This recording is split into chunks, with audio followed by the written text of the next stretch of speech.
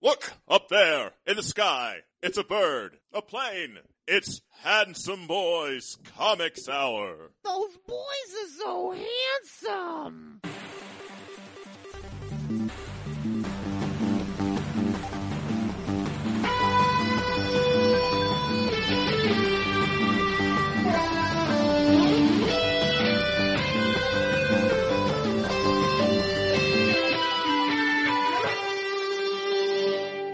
One writer. One artist. One weekly discussion of comics and nerd culture. I'm your host, Robbie Norman, literature geek and writer.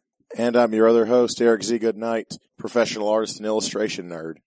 We are the Handsome Boys Comics Hour, your home for news, reviews, slightly antagonistic banter, and much, much more. Woohoo! Robbie thinks it's hilarious that my voice is destroyed. Well, I just think you're hilarious. That is a true fact, but, you know, what are you going to do? Not drink fireplace whiskey? That had very little to do with it. I know. You were fighting the throat monsters before. Mm-hmm. Throat monsters. You're Those are trying things. to bait me to get me to say throat monsters back. There, I've done it. There, I've done it. So, Handsomites, how you guys doing out there? Got a great episode for you. We're beginning our look back at Preacher. 3-parter, tackling Preacher in 3 gigantic portions, and we'll need every little bit of it, I have a feeling. We're going to talk about things we've done this In week. theory. In theory. Mm-hmm. In theory. But let's cut the crap and let's get to weekly floppies. Cut the shit. Cut it. And then I play this noise. Were you doing the Dave Coulier, Uncle Yes, Joey? of course I was doing the Dave Coulier. Reference Dave Coulier constantly. I don't know why. Because it's funny. I don't know. He is funny. He's a hilarious guy. Mm-hmm.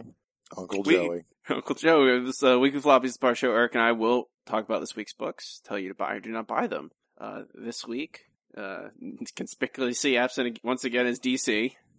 If I don't want to read something at all, probably not going to buy it. So, first up, Southern Cross #1. Let's see, story by Becky Cloonan, art Andy Bellinger, Lee Luffridge on colors, Serge Lapointe on letters. Becky sure can write a good story. Yep, she's like recently our metal muse. I know.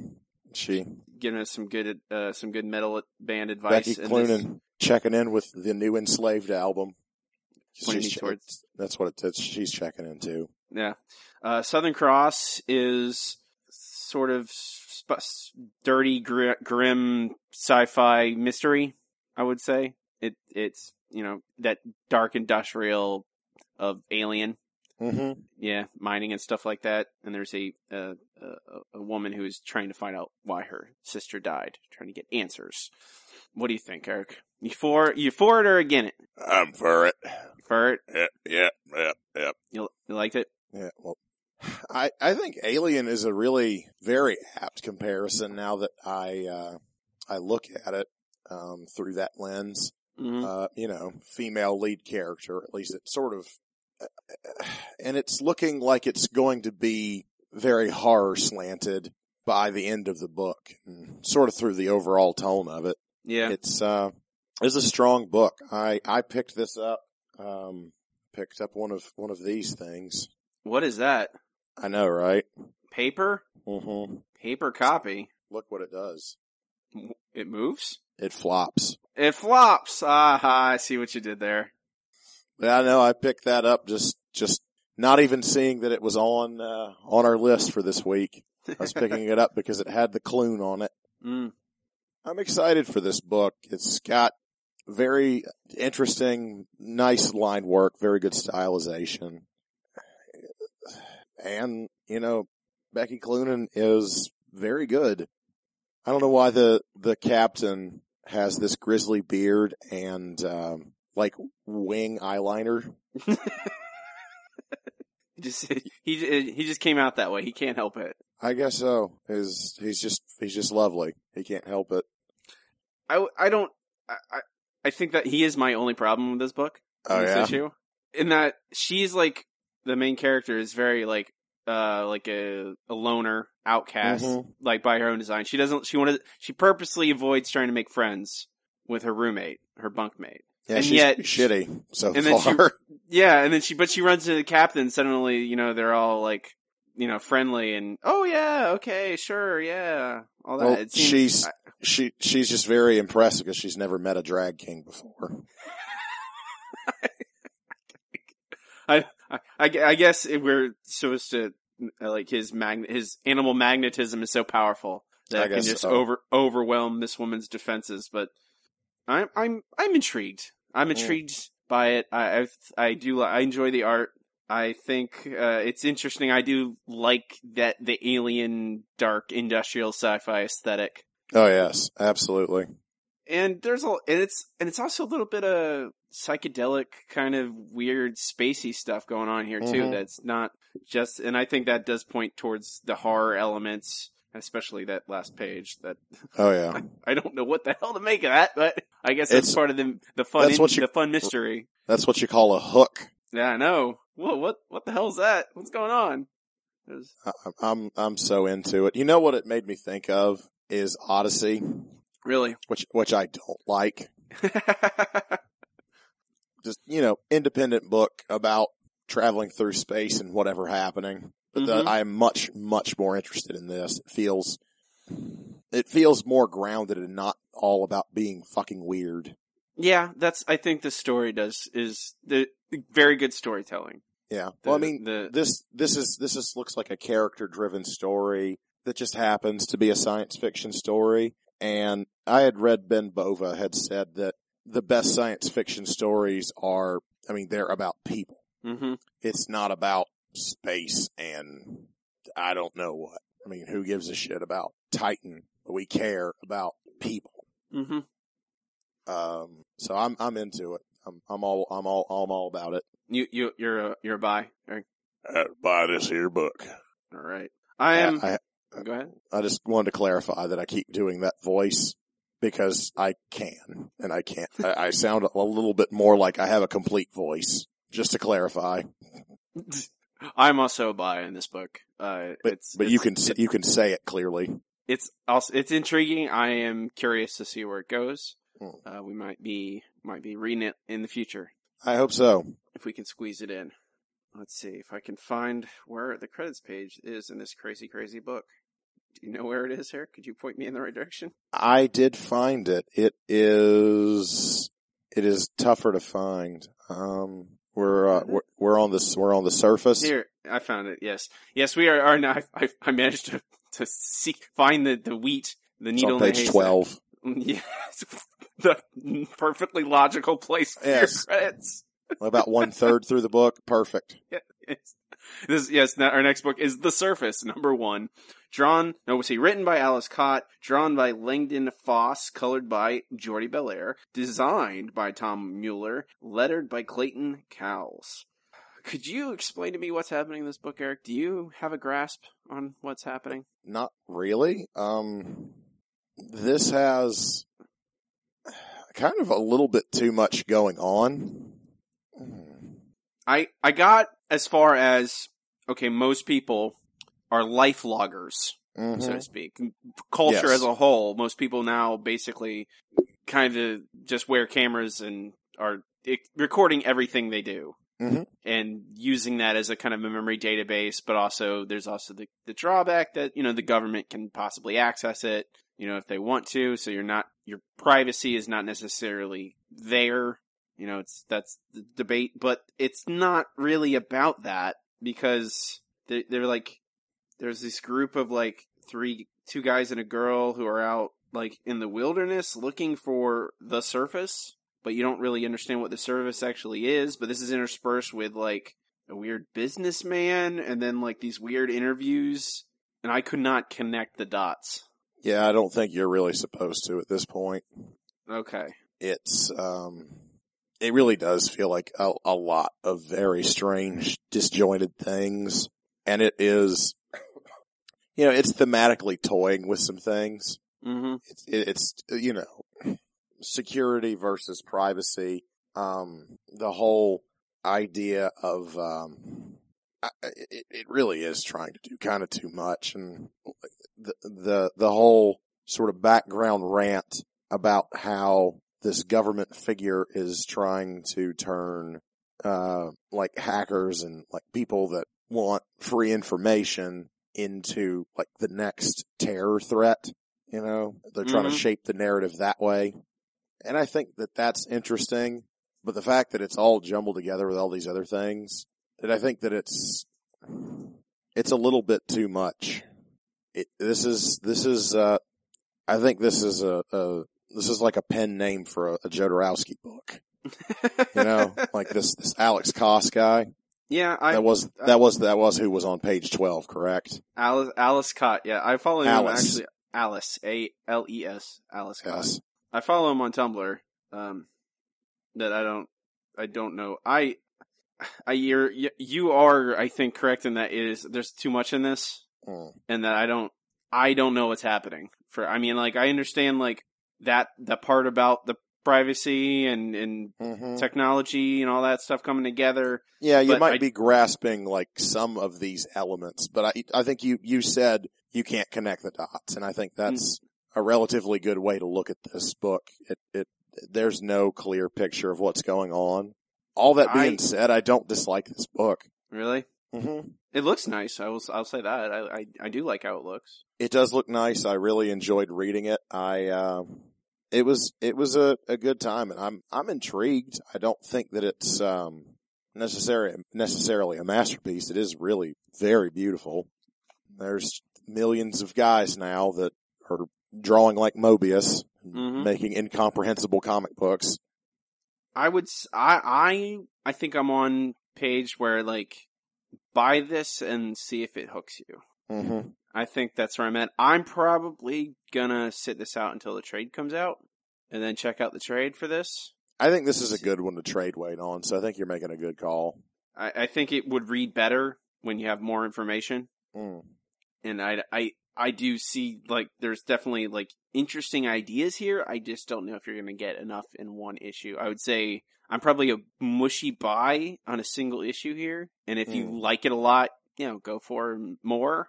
But, check it out and then see. I would say that's where I'm at. So maybe a 3 on the mush meter? I'm a solid buy, so. Okay. Yeah, absolutely. But I agree with what you've just said. It makes a lot of sense. So 1.5. Buy 1.5 mush meter. Next up, a book that I understood a little bit more than the surface. It is called Hellbreak, #1. Written by Cullen Bunn, illustrated by Brian Trurilla, colored by Dave Stewart, lettered by Crank, designed by Jerry K. Fletcher. Crank had an exclamation point, so I had to... Yes. It's important to pronounce those exclamation points. This is a digital first release by Oni. So I imagine they will be putting out in paper eventually at some point. I don't know. They might want to see how the sales doing digitally. I think that's how they do it a lot of time. But the basic principle of this book is there's people who go into hell and bring people back, bring their souls back. They're like mercenaries that retrieve people, basically, from hell dimensions. Tactical ops. Yeah. I'm curious, Eric. What do you think? Well, you know how I feel about Cullen Bunn. This is, it's a good book. It's like, this is like popcorn. Yeah, it is popcorn. It's like Die Hard. Yeah, it is. It's well written for the genre that it is, and it's fun. It's nice. It's well drawn. The characters look interesting. The monsters are interesting, and it's a fresh idea for a comic book. I'm really glad we read this. Yeah, I liked it a lot. It's it's only $1. It's hard to beat that, especially. No, you cannot beat that at all. So it's an interesting idea. It has a lot of you could do a lot of different things with it, because the fact that he's not locking you into like, hey, there's a hell. It's that there's many, many hells, and that each one could be completely different. The one we see in this story is like a Victorian kind of costume party, but devolves into these mutants like ripping their masks off and going crazy, mixed in with these mercenaries, retrieving a dude in his underpants. In his tidy whities. Yep. Everyone in hell wears tidy whities. Well, yeah, it's not with a title like Hellbreak, you're not gonna get something heady and thoughtful. It's very much like, look at this crazy monsters. move, action, Die Hard, especially, Die Hard brain. Mm-hmm. But fun. And it's $1. And it looks cool. It has monsters that I'm a sucker for a good monster, especially things that like look like the Thing, like heads coming out of different parts. I always say things need more heads. But I'm a buy. Solid buy. Absolutely. Yeah, it's not, don't have to, not a lot to discuss, but you don't need to. Buy Hellbreak, number 1. Double buy! Next up, our first Marvel book. When I was very interested to see, I had no expectations for this, because I had no idea what to expect. Did you buy that one too? And it got water damaged. I'm so pissed. Oh, man. Well, I'm sure you can pick up another copy if you want. I might have to. But this is Howard the Duck, number 1. Written by Chip Zdarsky, Joe Quinones on art, Rico Renzi doing colors, and Travis Lanham on letters. I don't know how, it's Howard the Duck, guys. It's Chip Zdarsky writing Howard the Duck. I didn't know exactly what to expect, but I guess it's this. It's basically like a PG-13 version of Chip Zdarsky. Writing, a irreverent, adventure book with Howard the Duck. He's going to jail. He's in outer space. He's talking to She-Hulk. It's just, it's stupid, but it's fun. I liked it. Where are you on this one, Eric?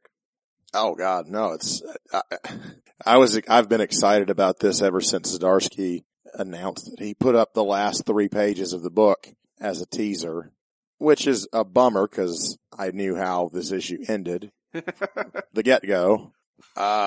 There's pretty much nothing in this that I was not incredibly pleased to read. That they're tracking down Black Cat, and She-Hulk and her assistant with the monkey is in it. Mm-hmm. God, this is a hell of a fun book, and I cannot wait to read this. I like that Howard can't send texts for shit. He sounds, "Hey, Seuss, man, meet Nev in the roof of the Hollingsworth building on 3rd at 10 tonight. P.S. It's Howard. P.S. in a duck."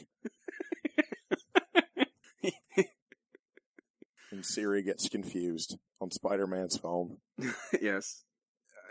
There's a training montage.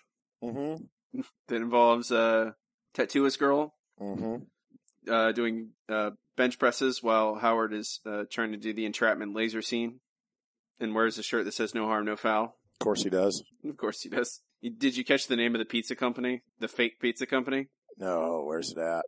It's on the back of their shirts. It says "Good pizzas." Good pizzas. Good pizzas. That's clever. And then Jack Kirby Man shows up at the end to kidnap Howard. That's his name, right? Jack Kirby Man? I hope so. It looks like Jack Kirby Man. Oh wait, it's Gatherer. Is that his name? Yes. Okay. Yeah, he looks like he's got a tiny modulate for a head. Yeah. And Joe Quinones does a great job in his art. I've always enjoyed Joe's art, and I never really pegged him for like I don't think I've ever seen him do like a quote unquote comedy book, or a light funny book. I've always seen him do more serious superhero stuff. And he does a good job of this. I think the comedy really, it works really well. It's fun and light. I'm a buy. You should buy things from Mr. Zdarsky. Yeah. This receptionist, it's just that's a pile of trash. A pile of garbage. Yeah, it's fun. Double buy. Howard the Duck number 1. And lastly, our last book of the week. It is The Nova Annual, number 1. Comixology, come on, buddy. Written by Jerry Duggan, pencils by David Baldian, inks Terry Pallett, colors David Curiel, letters Comic Crafts Albert Deschesne. Deschane. I don't know. I was looking at the Marvel books. And there's plenty of other stuff we could have read, but we've read it before. So I was like, what's something we haven't read in a while? We haven't looked at any. You wanted to do all number 1s. I didn't really think about it, but then I looked at it. I'm like, oh, it's all number 1s. So sure. This is just episode that on accident. That happens a lot, actually.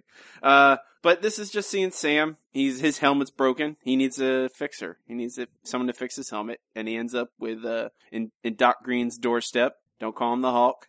Stop looking at his butt. Stop looking at his butt, and him and Sam go out in space and have a little space adventure trying to recover, get a new helmet for him, basically. Very light, very adventure-y. I would say this is definitely an all ages kind of book. It's not, I would quote unquote important, but I don't regret reading it. It was enjoyable. This endears me tremendously to both these characters. And when we read that book that long time ago, we're introduced the Hulk as Doc Green, I'm like, this is stupid. But seeing him in this, I like it. It feels more like Tom Strong or I can't think of the doctor's name. Doc Savage? Savage is the one. Yeah. It feels more like that. And he looks like Nick Wooster, which I can get behind. But I really thoroughly enjoyed this, and I had no idea what I was getting into. Duggan did a really good job on this book. Yeah. And the art style really suits, I think, the kind of like Saturday morning cartoon feel of like, you know, just fun space adventure. Mm-hmm. Yeah.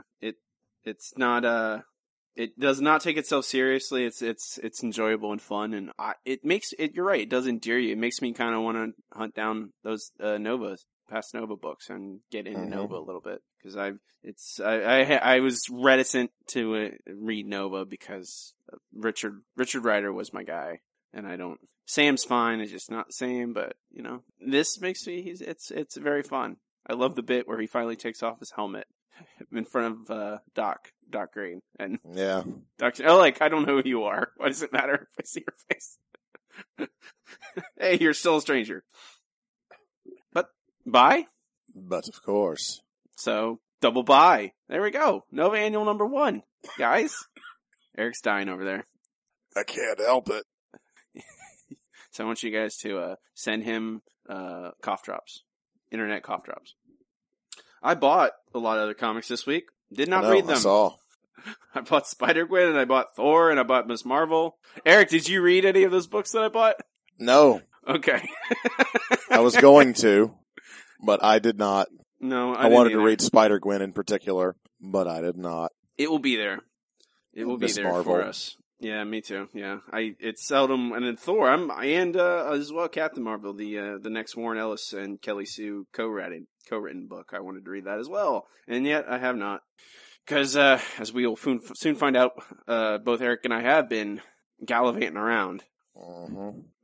So, for further ado, it is time for checking in. Where's that noise? Oh, there it is.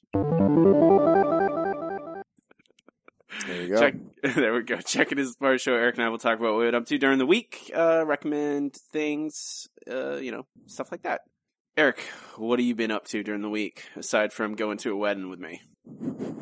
You're telling me I can't check in with that? Don't you want to? Don't you? We should just talk about that first. Sure, we can.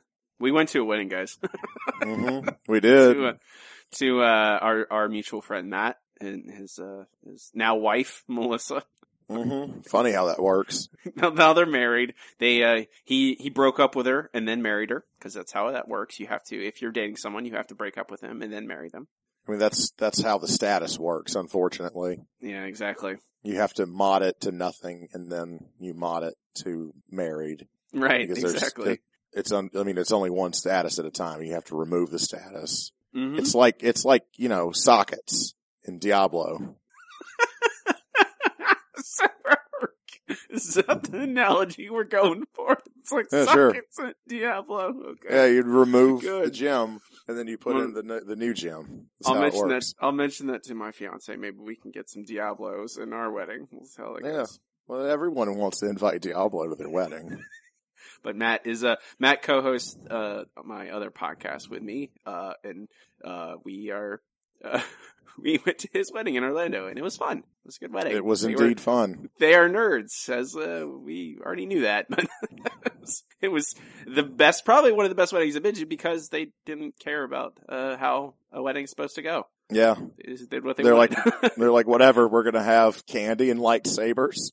Yeah, candy and lightsabers and a zillion little mini cupcakes, and do what you want. Yeah. Just hang out, take pictures, use the photo booth.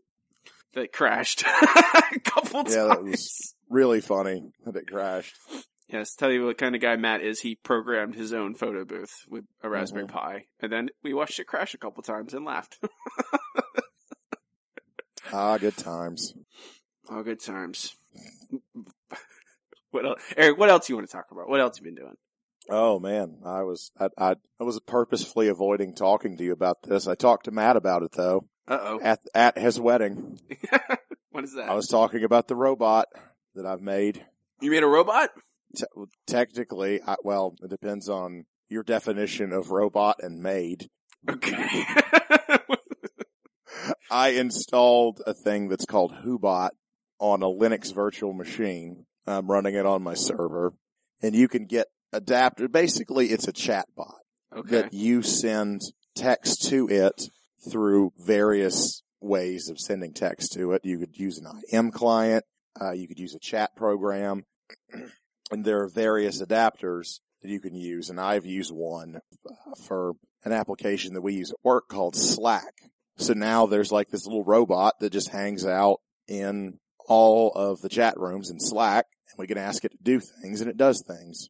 And I've been obsessed with this for about 3 weeks, but I could not mess around with it because I had to do paintings and drawings and go to weddings and do all this busy stuff. And on Friday, about 5:15, I just sat down and messed around with it and finally got it working. It's very cool. I've been having a real good time with it. Would you suggest it to all the Linux people out there? It's got very limited applications, but a lot of people are very excited about it because you can do really interesting extensions with it. And it's teaching me, I'm learning about things like Node.js and NPM. There's a package manager for Node.js. It's just for the sake of learning those things. I think it's been interesting, and I would say it's a fun thing to play around with, and it's very easy to make your own extensions for it. So it's just, I don't know. It's been a fun toy to play around with. So if you want to have a little robot that you can talk to, you can do a lot worse. Whobot. Yeah. I was actually tweeting with the author of it. He's a very open guy. Was very eager to help me with my problems, but I'm sort of, this is sort of not ready for my level of computer user. It's not really intended for that. This is intended for someone with a computer science degree for the most part. Oh, okay. Like all the how-tos are very sporadic, and a lot of it's just like, yeah, do this and this and this. And I'm like, great, how the fuck do I do that? What are you talking about? So I'm stumbling through a lot of it, but it runs right now, and I'm enjoying messing around with it. Whobot. You okay there? Mm-hmm, fine. I'm good. On that same note of robots, I picked up Alex and Ada #2. Cool. It came out not so long ago. I think the first of this month it came out, or not long after. I really enjoyed the Alex and Ada that was in the Humble Bundle. And this is just more of the same. It's a very cute story. The art is very, very simple. I think kind of to its detriment, because a couple panels even seem like they're copying and pasting other panels. It's a little problematic to me. But it's a good story. It's an interesting story. It's cute. And I'm very interested to see where it's going. I have to do a book club with it eventually. Yeah, well, 1 and 2. I can certainly let you read my DRM free copies of the first one. I think I have that Humble Bundle. I would not be surprised. It was a crazy good deal. Yeah, they always are. Yeah, well, this one, it was like 20 different books, 20 different trades or something. Mm-hmm. And I paid like $15. Actually, no, the least you could pay to get everything was $15 or something. I paid like $25 because Jesus. Anyway, that's all I have to check in with. Would you like to show off how well your voice works and check in? Sure. I am incredibly busy with everything in my life. You have nothing going on. No, nothing going on. We are, as of time of recording, we'll be moving back. My fiance and I are moving back to Orlando in 3 weekends from now. Yep. Yep. We are very excited about that. We missed Orlando, and we're very happy to be moving back there. We love the town. We like kind of the vibe there. We have a lot of friends and family nearby, including Mr. Goodnight. It was a really weak woo. But we were in town for that aforementioned wedding, so we looked for houses or places to rent. And at this point, we're not really looking for apartments anymore, so we want to rent a house or a worsted condo or townhouse. And we found a couple places that we will be seeing very shortly where we'll be living. And then busy packing and moving things, and then also worrying about our wedding and et cetera, et cetera. So we are all this plus our normal work plus, all my podcasts that I co-host and produce, all that too. And, doesn't leave much time for anything else. So I did look for houses. I do want to recommend I've checked in with, Ink Studs podcast before with, I can't remember the guy's name, the actual host of it. I know Brandon Graham's on it all the time. Brandon Graham is also in on this episode, but the guest in this episode is Scott McCloud. Okay. And Scott McCloud, it's their newest episode, so they recorded it a while back. I think it might have been end of last year when they actually recorded it, so this is before Sculptor actually was released. But a lot of the conversation was about the Sculptor, about McCloud's kind of ideas about it, how his workflow went with it. It was very interesting. I mean, especially it kind of dovetails nicely with our discussion. The thing I noted specifically is that the ending, which is the thing we kind of had our biggest problem with, was the ending of that book and how it felt strange a little bit. And he said, of all the things I really remembered is that, because he went back and did he had 5 rough drafts of the entire book. And then he redrew it 5 times, did rough layouts and thumbnails 5 times before he went back and did a final finished drawing of everything. And then apparently redid the first 40 or so pages again after all that. But the thing he said was the ending never really changed, which is, he says that's the thing that he had in he felt like that was in place the entire time. He never felt like nothing ever shifted in that. He said a lot of things, he was finding the core of the book throughout the rest of it, but the ending, he says, was fairly stable and that it never really changed. And I was like, that's very interesting, I guess, because it's just the fact that we were felt like that is the thing that was out of place in the story. And I think that all of that actually kind of makes sense because I think that all of those rewrites, all that labor added a lot of, nuance to it. It did not feel overworked, and it felt like it feels like all of that went towards making something better and richer, more vibrant. And that ending feels too simple. It feels like the darling that should have been killed a long time ago. Yeah, I know. I can't disagree with you. I mean, we've already kind of gone on record with all that, but it's very interesting to hear his take on that process. And obviously he's an incredibly intelligent guy and really smart about comics, and hearing them talk about Robin McConnell, that's the host's name, Robin McConnell with Brandon Graham and talking to Scott McCloud, just hearing these guys bounce, comic book stuff back and forth between themselves. They talk about manga influences, and McCloud's such a scholar of comics and stuff like that. It's really refreshing. A lot of the times, having just Brandon Graham and Robin McConnell and some other indie artist get up their own butts for a while gets a little annoying. But Scott McCloud is so educated and scholarly that he doesn't kind of allow that to happen, which is why I would definitely suggest this episode in particular, podcasting studs. It's really good. But yeah, cool.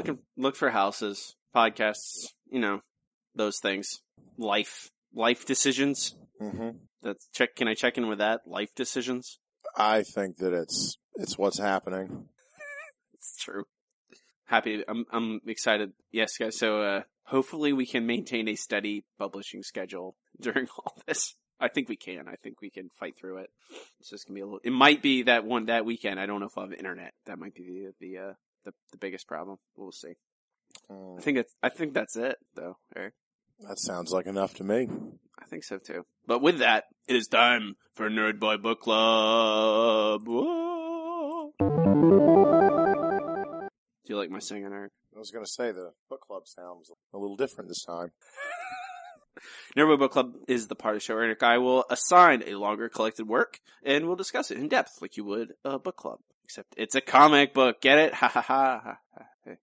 This week we are beginning our 3-episode long retrospective on Preacher. Garth Ennis, Steve Dillon, acclaimed series from the 90s. This week we are doing the first 3 trades. You want to chime in there, Eric? Yes.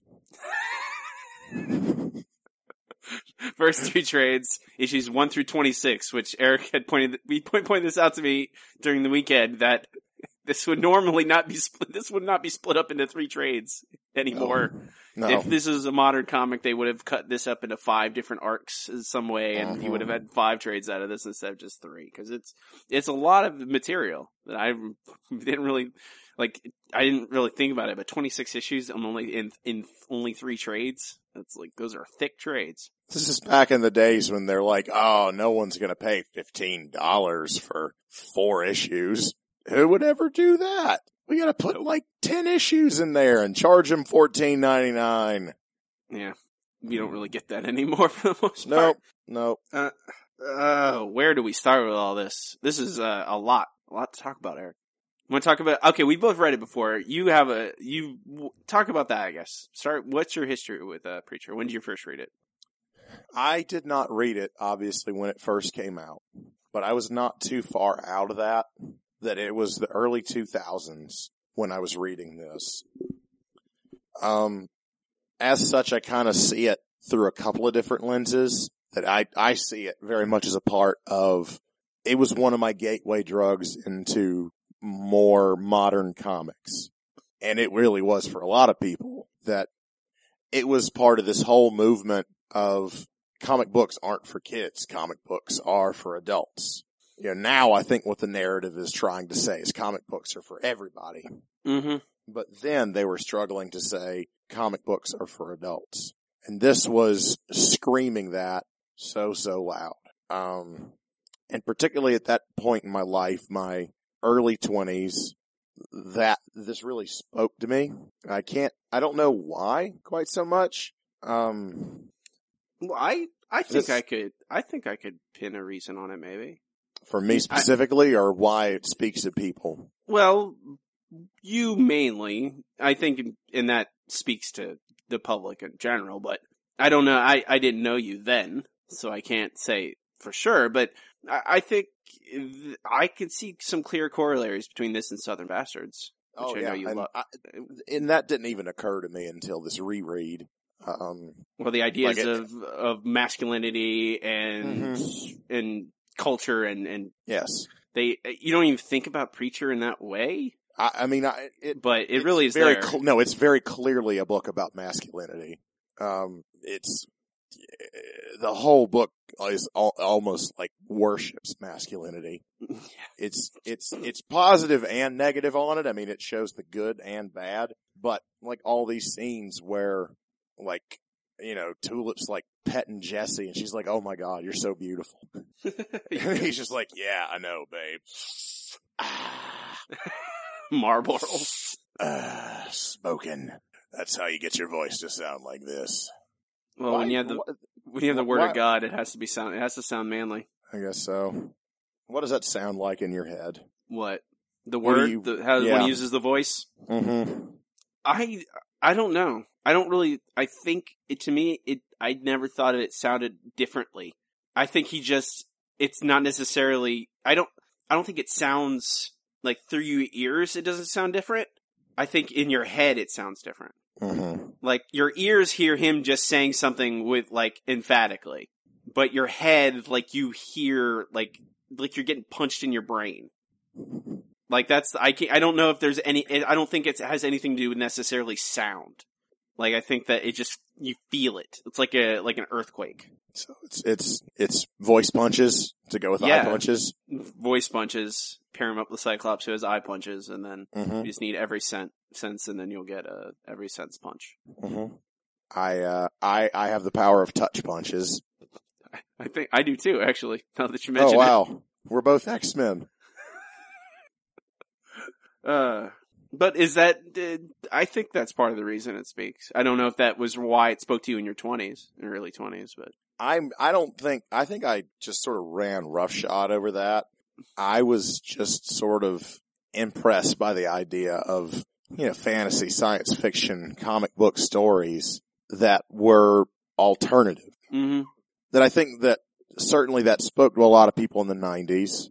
That spoke to a lot of people my generation, a lot of people in the early 2000s. So, I mean, that it was still relevant then. There's a lot of, like, rage at authority. Mm-hmm. And, like that's just general irreverence to it. Pretty much any authority figure, all the way up to God, I was about to say. is like, fuck you. I mean, that's the book is like, getting the ultimate authority, making him answer for his crimes, his supposed crimes,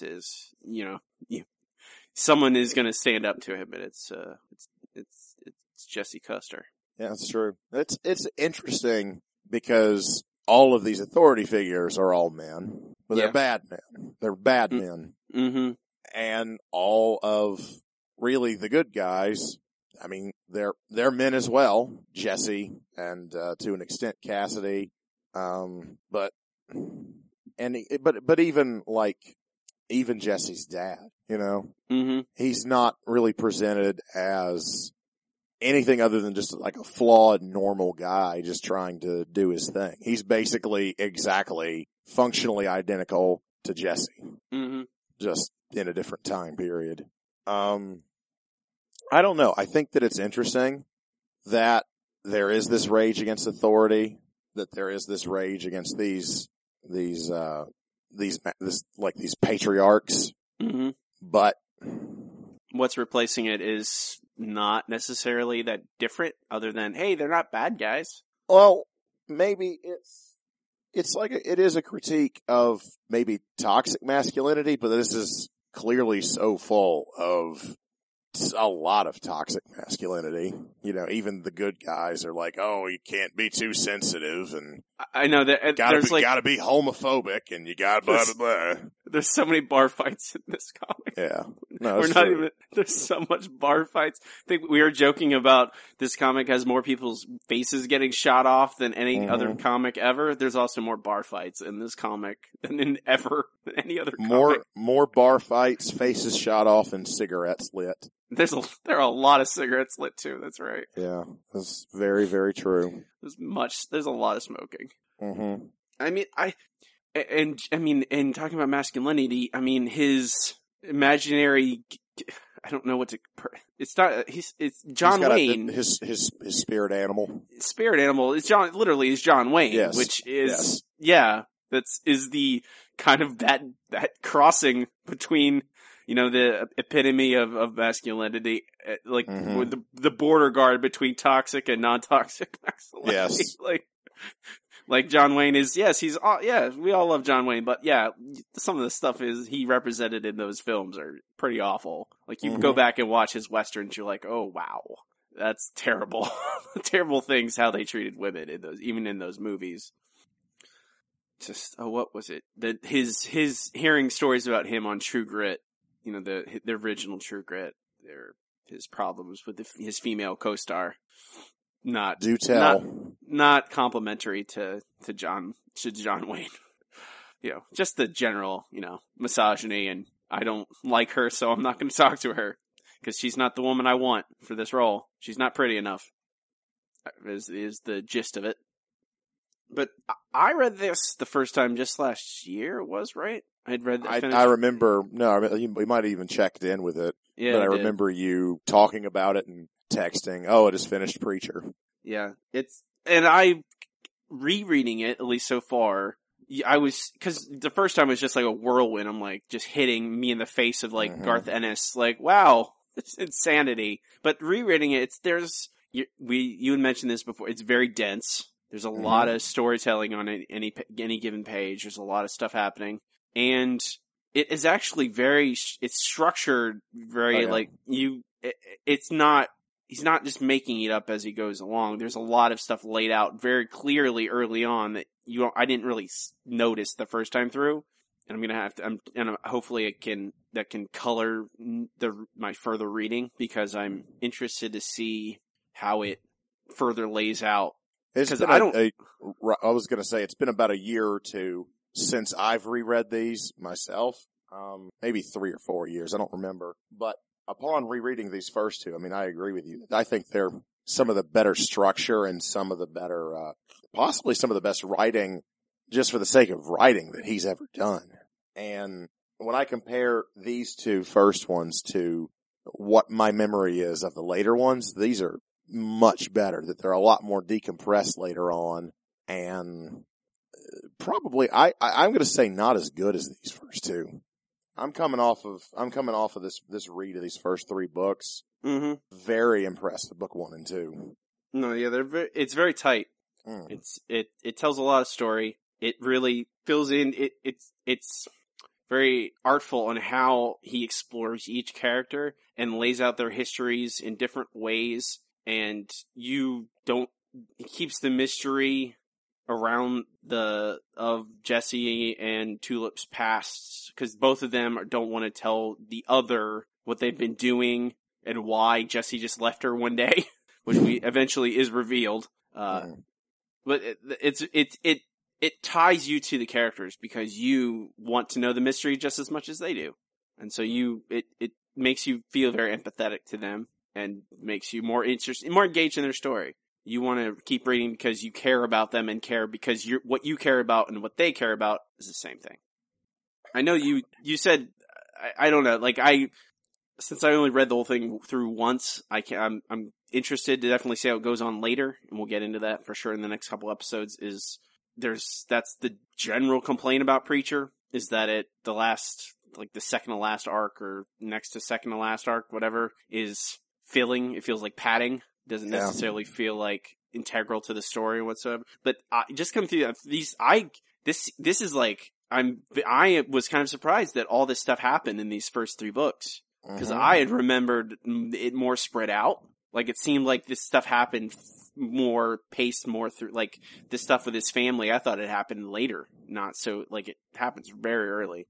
Yeah, when I think of all the high points of what doesn't happen in these first 3 books, there's a lot of decompressed storytelling, or at least there has to be. Either that or there's tons that I'm forgetting. I mean, there's a lot of lore and there's flashbacks and there's a lot of little things that have to be done, but there's, they cover tons of ground. I mean, introduce, like, basically all the principal characters, introduce the Grail, introduce the Pope of the Grail, they introduce Star, show the coup, show the fallen angel, introduce and have like a couple of stories with interludes with the Santa killers. I mean, it's damned action packed. It's just, the hits kept coming. It's pretty incredible.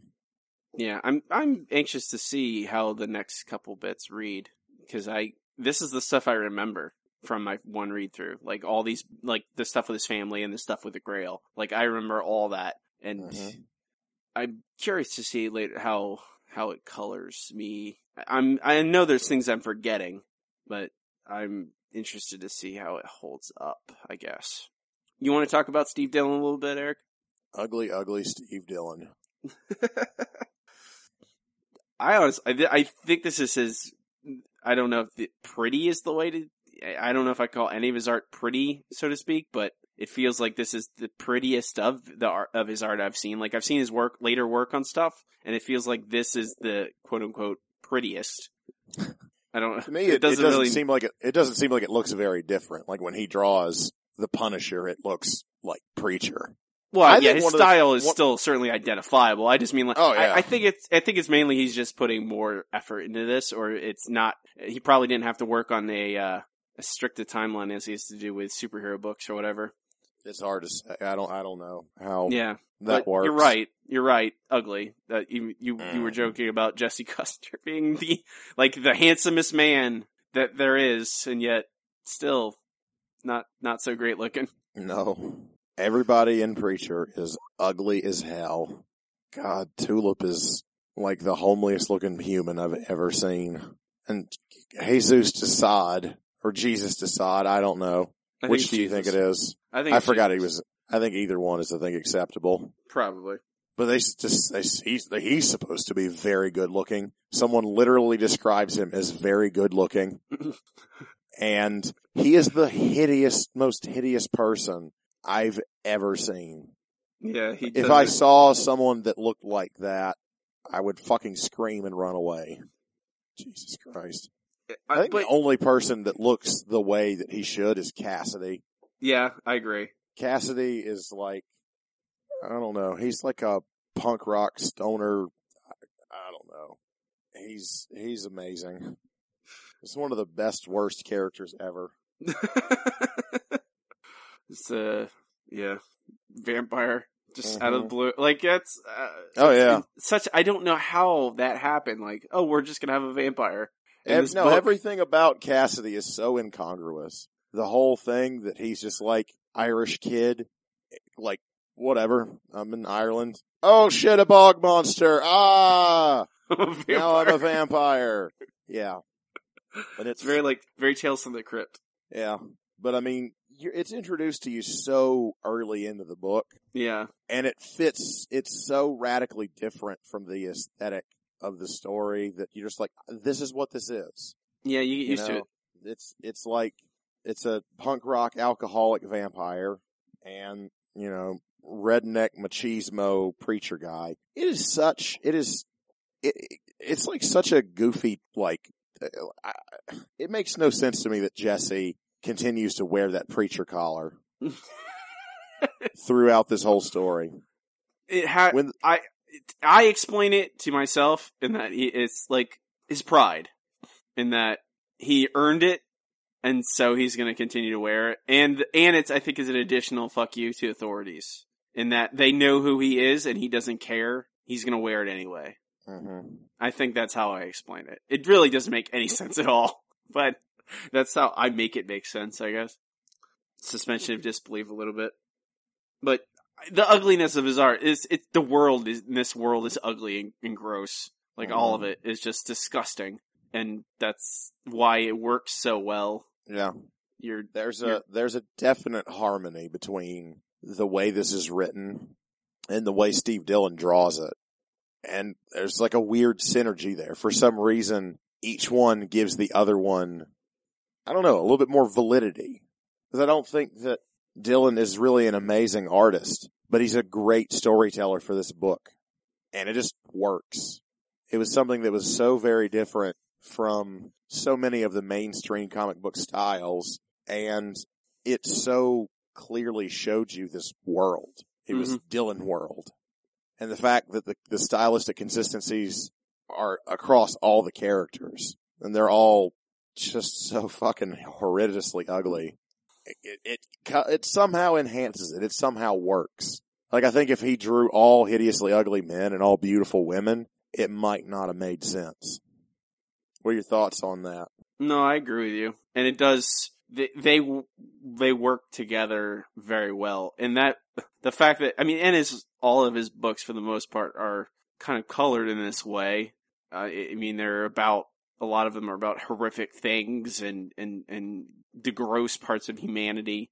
Mm-hmm. And the fact that, that it immerses you in that world, seeing Dillon's art, where go ahead and finish. Sorry. No, that when you go, when you see every character look like that, you feel the grime, you feel the grit, and it does, and again, it makes you, when Jesse Custer wants to, take God to task and doesn't put up with shit from anyone in this awful, gross world, it makes you're like, yeah, this world's terrible, and he wants to do something about it, and it makes you like him more. Because you feel like you're in this gross world, and you don't like it, necessarily. You don't like the bad things that are happening, and Jesse doesn't either. It's interesting, particularly that you talk about the grossness of it. Mm-hmm. Because it even from page 1, never wanted to shy away from that. Nope. It's the kind of book that, in these first couple of stories, it It's like, well, here are these parts of these things. This is what the story's about. And if you happen to pass by something gross and horrible in the story, it doesn't even flinch at. It's just like, yeah, that's there. Fucking deal with it. Somewhere along the line, it changes to be a little bit too much about that grossness. Do you agree with that? Yes or no? Just in these first 3 books, or No, not necessarily. These ones are more about sort of laying out the vision and telling some stories in that world, and maybe the Jesus side is starting to be just about shock. Maybe like the Pope of the Grail is a little bit too much about being shock value. Maybe these are turning points where it's just shock and gross stuff, and that's what it's turned into. Yeah, my recollection of it is that, the giant Pope, fat dude, whatever, like, the fact that he, I can take the fact that he's so disgusting because you're supposed to see that he's so disgusting. Mm-hmm. Like, that's, like, he's supposed to be vile and just awful. And so when he just is like, he vomits up his food and eats more, just vomits on himself. And like that grossness, like I can buy it because it's in that character. And I don't remember any particulars from after this that are like, wow, that's really gross. But I do remember reading it the first time thinking some of the things were just like for shock value and shock value's sake alone. A lot of the like weird sex perversion stuff that are just played for quick jokes. Like, I think that's the worst offense of it. Like, yes, I think you could have not mentioned, like, I know you're supposed to not like these guys, and, like, look how they fuck animals or whatever. They're weirdos. But then, like, you didn't have to necessarily have any of that stuff as, like, gags. When you could, like, if you want to make them be disgusting, like, all it takes is that moment when Jesse sees the kid in there and beats the living shit out of Jesus, or Jesus. Like, that's enough to make people not like him, if that's what you're trying to do. Like, make him someone who takes perversions too far and, is hurting people. And like, I don't know, I do remember what happens to Star's head, that his head looks like a dick. Like that joke. And I know that gets driven into the ground and all that. I think the word, like Ennis, I think that's probably the biggest complaint about Garth Ennis at his worst, is that he just puts the stuff out there for shock value because he probably thinks it's funny or because he thinks it's interesting, like just to put it out there and see what happens to how people react, I'm guessing. Like, and at the same point, like, are the last 2 issues of this are very introspective history about Cassidy. And like, there's no shock value stuff in it at all. It is all about, aside from there's a vampire, a bog monster, but that's not gross. It's not any like gross, disgusting stuff. It's just like, here's like a story about how he became a vampire, his history, and how he's seen people age while he has stayed the same. And is a character study in 2 issues that has no kind of gross overtones. And that's the thing, like, well, look how good it can be when Garth Ennis doesn't rely on that shock value crap. But at the same, like, it doesn't need to be there some of the times. I'm like, why is this here? It doesn't add to the book. It just makes it less relevant, I think, because people can point at it and go, well, look at that. That's stupid. Why is that in this supposed to be meaningful book? Like, I think that's a thing that happens in comics, is that, well, like, the division between a comic book for adults and a quote unquote adult book, where it just has, hey, look, there's stuff in here that's gross and bloody and gory and sex, stuff, but it doesn't add anything to the book. I don't think this would be quite the same if it wasn't, violence and full of screwing. No, I think if it danced around that or shied around it, it would be pretty different. No, I'm not saying there shouldn't be violence or sex. I'm just saying, like, the little things, like, and it's very early on, when it happens just once an issue, you're not really think about it too much, but, like, there's a gag early on about Jesus needing, or Jesus, it feels stupid saying Jesus, needing. I think that's the irony of it. He's eating chocolate ice cream off his fist. That is, well, I was going to mention that as well, but even earlier than that, like, the first time we see him, they talk about gerbil lubricant. Or hamster lubricant, some stupid thing like that. And it's just like, why? Like, that's a thing. That's not a real thing. Like, the gag is just so, if they just said, I need lubricant, and then later cut to it, like, that shot is included, like, in that whole house, that party scene, there's a gerbil somewhere. Like, it's not subtle. And I know this book isn't subtle, but I don't know, it's not funny either. I didn't think it was funny. Like, you're supposed to paint this guy, like, he had just talked about how he needs enough heroin for an entire party. I think we get the idea that he's a deviant. I don't know. I guess that's part of the book, is that it's incredibly over the top. But the problem is Garth Ennis has continued to do this in other books, and it's not, the novelty wears off. Right. When he takes it as, this is my formula, and I'm just going to see how far I can take it, and how depravity for the sake of depravity, and let me top what I did before. Like, I think he was writing a fairly good story, The Boys. Mm-hmm. And I think it's much less effective because it's trying to be as gross as it can be. He literally said, I'm going to out-preacher this book. And I think it's too much. Have you read any of The Boys? I have not. You would hate it. Yeah, shock for shock value's sake doesn't do anything for me anymore. Well, it's kind of like an exploration of sort of that wave of Alan Moore dark comics. And like, all these people with like personality disorders, and this guy's a pedophile, and all this stuff, except like everyone in the world, like it's an incredibly peopled world full of superheroes, and nearly all of them are just fucking horrible degenerates. Basically, like, they just have like conferences once a year to just have sex and pederasty and whatever nasty shit they want to do. Mm-hmm. It's just big, gross orgies where it's just a very grim book, and it's all just horrific shit for the sake of being horrific. Anyway, yeah, I don't think you would care for it. I'll probably eventually get around to just dipping my toe into it just to see, because I know I think you've talked about it before, and I've heard a lot of other people talk about it online and stuff. It is not a terrible book. And I think we should do it, honestly, for book club some point, at least a couple of them, if not all of them, because there's many. Yeah. I remember going to comic store and just seeing like 12 trades or something ridiculous of the boys. I'm just like, that's a lot. I have a question for you. Lay it on me.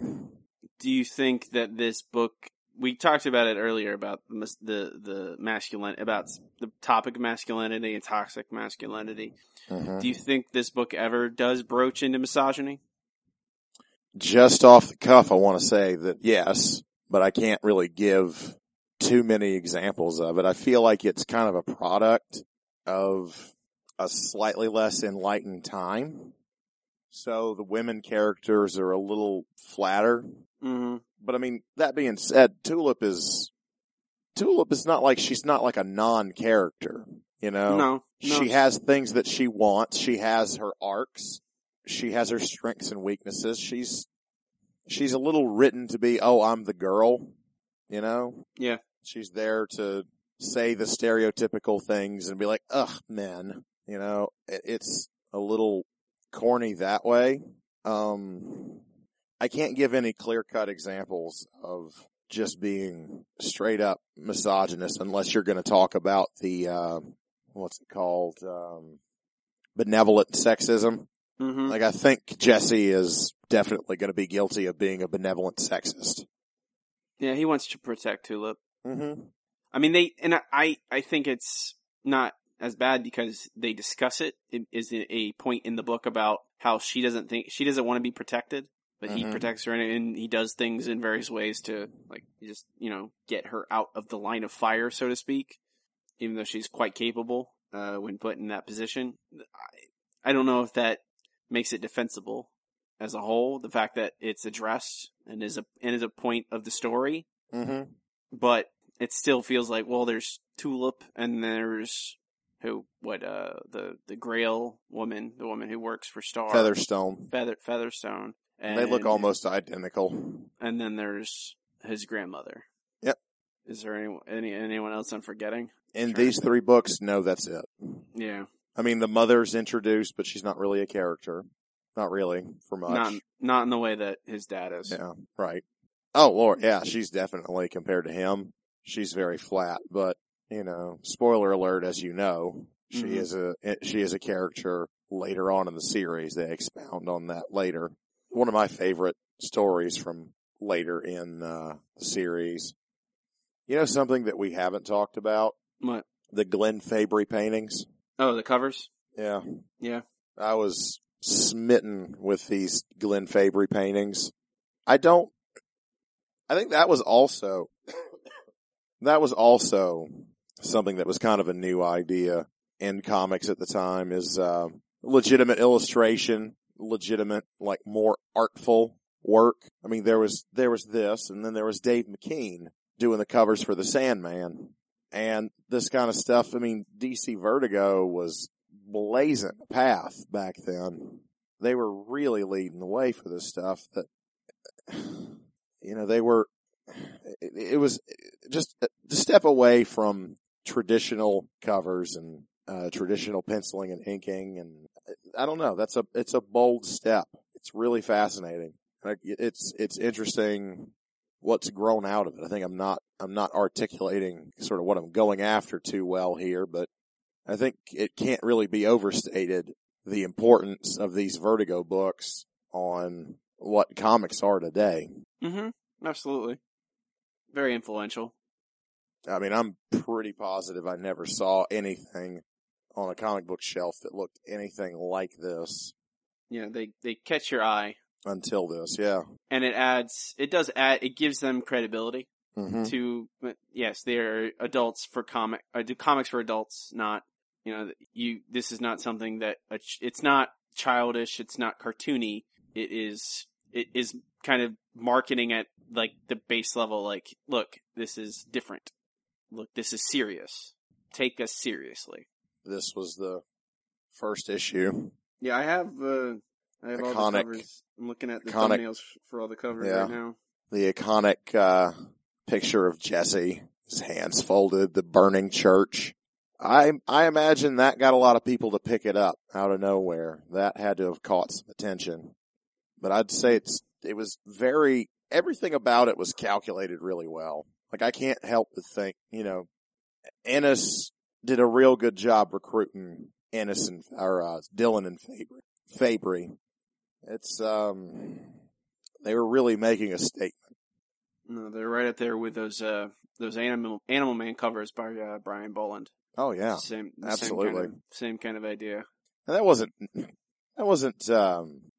Vertigo, but it almost could have been Vertigo. No, he belonged more at Vertigo, I think. Do you think that these sort of Vertigo books were a reaction to, say, Morrison? Which came first? I'm trying to think. Fairly certain Animal Man was before this. It feels like it should be. I can tell you in a second. Yeah, it was way before. Animal Man was 88, 90. Mm-hmm. These were like 92. 92. 96 was the first one. Was it really? Yep. That doesn't seem right because this cover says 95. Oh, that's the trade. Well, the first trade was released in 1996, in March 1st, 96. So probably late 95, I'm guessing. Let me see if I can't get a date on it. It doesn't say anywhere specifically. See if there's a date on. Nope. Who knows? Yeah, but no, I think this is the long. I think those Animal Man books were. It's great. It's Morrison. It's Alan Moore. This is the next. After them is Ennis and Ellis. Oh, of course. Yeah. Anything else you want to talk about, Eric? Do you think Jesse's a good person? No. Neither do I. He's not a good person. He's a very interesting person, though. Yeah. And he's just the force of will he has, and his sense of right and wrong. Mm-hmm. He's got a code of honor. Yeah, and that's not necessarily good. I don't think a good person would act like he does. But I don't know. This is not a superhero comic. He doesn't need to be a good guy to make it be interesting. I think it's because he's not a good guy. It makes it more interesting. It's hard not to like him, though, despite the fact that he's not a good guy. A likable guy, but not a good guy. Yeah. But I think we can, a lot of things we talk about, they're gonna be themes we're going to have to analyze as the book continues about his behavior and about the masculinity and about Garth Ennis's shock value writing and all that stuff. What do you think? What are we reading? Let's see what the next thing we're reading is. Is there anything else you want to touch on it before we head on out? Hit the old dusty trail? I don't know. You want to talk about like some favorite moments or favorite characters or any of that? Talk about something specific, or do you just want to just kind of wrap it up? I mean, it boils down to me, just the miss. One Miss word is a good moment. Yeah, it's a very good moment. Yeah, that's probably my favorite. It's good. I really liked his rivalry with Jody. Yeah, that's also really good. When he finally beats him. Mm-hmm. It's also a really good moment. I think that's probably the biggest part of this whole story. That's just like, literally, here's masculinity versus toxic masculinity and versus just fighting each other. Mm-hmm. He pulls that board with a nail out of his face. Yeah, he's just like, yep, all right. That's different. Yep. New guys like that growing up. Pull boards with nails in their face out. Not that exactly, but, would just get some horrific injury and just be like, yep, all right. I've seen my dad like drive a nail into his hand and just be like, okay. Yeah, exactly. Gross things like that. Yeah. I'm like, that's not good, Dad. Shouldn't do that. And he's just like, well, that hurts. Exactly. Yeah. These books make me think of Dad more often than not. You get that when you read them? Not my dad. They have a dad vibe. Well, it's hard. I mean, you think about your father just because of how Jesse thinks about his dad and that kind of thing, but it doesn't really remind me of my father. No, that's not what I'm trying to say. Okay. No, I mean, there's family in it. It's part of it, I think. I think that's also the religious, thematic religious imagery and stuff like that. And what are you pointing at? Do you know who this guy is? The sexual investigator? No. Not the buggery guy, but this guy? No, who's that? He looks just like Mark Maron. Oh. Yeah, a little bit. No. I think we're going to have to save the rest for the rest. There's a lot. And we'll have plenty to talk about in our next episode, which we'll be reading we're doing this by the trades.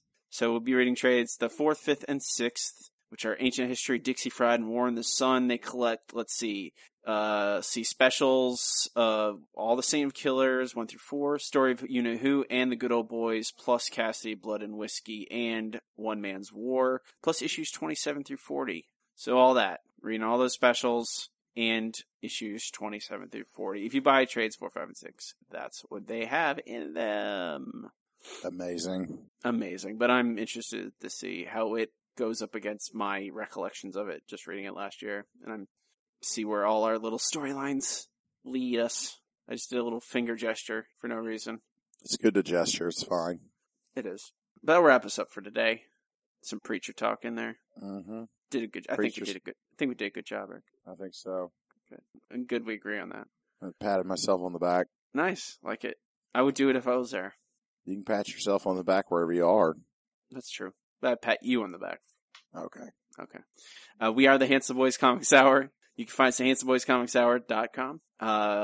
Everything is there. New episodes, all that stuff, show notes. You can find us on iTunes. You can find us on Facebook, facebook.com/handsomeboyscomicshour. You can like us on there. You can follow us on Twitter at HBC Hour. Like the show, please rate, review, subscribe to us on iTunes or wherever you find us. It really helps us out. Gets us new listeners. More people pay attention to us. More reviews you have, that's how people gauge if you're an interesting podcast or not. Hey, they have 1 million reviews. They must be good. Etc. etc. You can find me on Twitter at MixmasterCereal. It's MIXMASTERCEREAL. Eric, where can they find you online? When I'm not coughing and I can speak well, you can go to freewillunlimited.com. Or even when I'm sick, you can see my portfolio there. It works most of the time. Sure. You can also see most of the things I get up to online at ericzgoodnight.com, including my Tumblr and Pinterest pages. You can tweet right at me if you happen to use Twitter. Twitter handle is Mr. Bad Example, spelled MR Bad Example. So with that, folks, we will call it a day. Have a good one. Rock and roll.